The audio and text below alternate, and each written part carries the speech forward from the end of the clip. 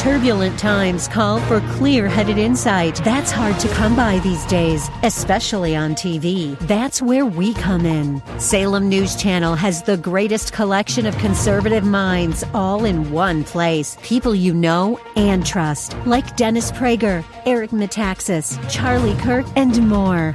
Unfiltered, unapologetic truth. Find what you're searching for at snc.tv and on Local Now, Channel 525. God will cause all things to work out for you because He did it for Jesus. He said, the stone which the builders rejected, the Lord has made to be what? The stone which the builders rejected, the Lord has made it to be what? The chief cornerstone. He has made it to be not just the chief cornerstone, He is the capping stone, He is the foundational stone. Amen. But they rejected Him. They rejected Him.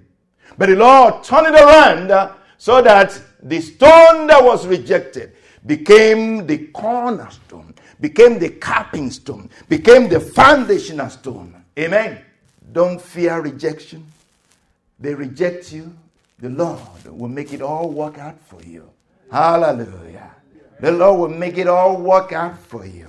Those who rejected you will see that they cannot do without you. Amen. Hallelujah. That you are a blessing. Hallelujah.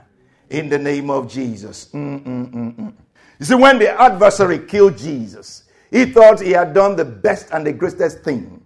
When the adversary, the enemy, killed Jesus, he thought he had done the best and the greatest thing, not knowing that he had just shot himself where? In the head.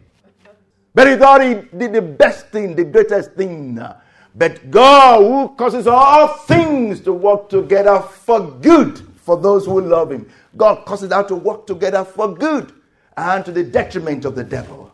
Amen. This is the hidden wisdom of God, which none of the princes of this world knew.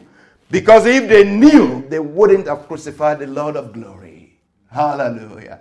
If they knew that killing Jesus would be to their decimation, if they knew that killing Jesus would be to their utter dismay, they would not have killed Him. They would have tried to do something different. If they knew that Joseph would become the prime minister in Egypt, they wouldn't have sent him there. They would have kept him at home. Everything that the enemy did to hurt and hinder Jesus only served to help and to further His prophetic purpose. Everything that the enemy will do to hurt and to hinder you will only serve to help and to further the purpose of God for your life in the name of Jesus. Just make sure that Jesus is the same ship with you, that you are traveling with Him, that He is leading the way. Listen to this scripture. Isaiah 53:5. Isaiah 53:5. But He was wounded for our transgressions. He was bruised for our iniquities. The chastisement of our peace was laid upon Him, and by His stripes we are healed. Listen to this. He was wounded for your transgressions. Wow. His wounds were for your what? Justification. Because of your transgression. To forgive you. But when the enemy was beating Him, he didn't know that these wounds will actually do something great, do something wonderful. If he knew, he would have stopped. He was bruised for your iniquities. If the enemy knew that the bruises he was giving Jesus will bring forgiveness of iniquities to millions of people around the world, he would have stopped it. But he didn't know. If they had known, they would not have crucified the Lord of glory. He said, by His stripes you were healed. The stripes of Jesus provided your healing. If the enemy knew that the whippings that he was giving Jesus would bring healing to you, he would have stopped. He wouldn't have attempted it at all. But he didn't know. Hallelujah. This is the wisdom of God. So God many times will allow things to happen to us. Will allow things to happen to us. Bruises and whippings and chastisement. Hallelujah. And the Lord will use those things to glorify Himself. He will use those things to promote you, because God causes all things to work together for good. For good for those who love God.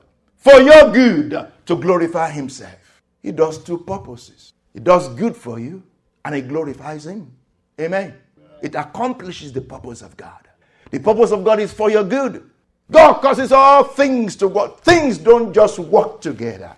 Hallelujah. I hope you know that things don't just work together. You don't just let things be. Oh, just let things be. Like Papa Eli. Oh, it is God. Let him do whatever he wants to do. That led to his, to the destruction of his whole house. His sons got killed. Hophni and Phinehas, they died. Even himself, he died. Because he just, it is God. Let him do whatever he wants to do. No, you don't just be like nonchalant. No. If God is speaking, you rise up to it. You listen to it. You obey him. You respond. Nothing happens perchance or by luck. So don't be like those people who will say, oh, it's my luck. You don't speak like that. Amen. If you've been speaking like that, if you use that a lot, or if you use that at all, don't stop using it. Don't say, oh, luck, my luck. Oh, the best of luck. Somebody says they are going for interview and you say, oh, the best of luck. No, you can say all the best. Nothing happens by luck. Nothing happens per chance, especially for a child of God. Remember, your life is what? Prophetic. Your life is prophetic. Your life is rooted in God, proceeds from God, programmed by God, propelled by him for his own purpose and praise. So he is watching. He is in it. He is in you. You are in him. You are working together with him. Nothing happens per chance. Matthew 10:29-31, New Living Translation says to us, Matthew 10:29-31, in the New Living Translation it says, what is the price of 2 sparrows? 1 copper coin is only a penny. But not a single sparrow can fall to the ground without your Father knowing it.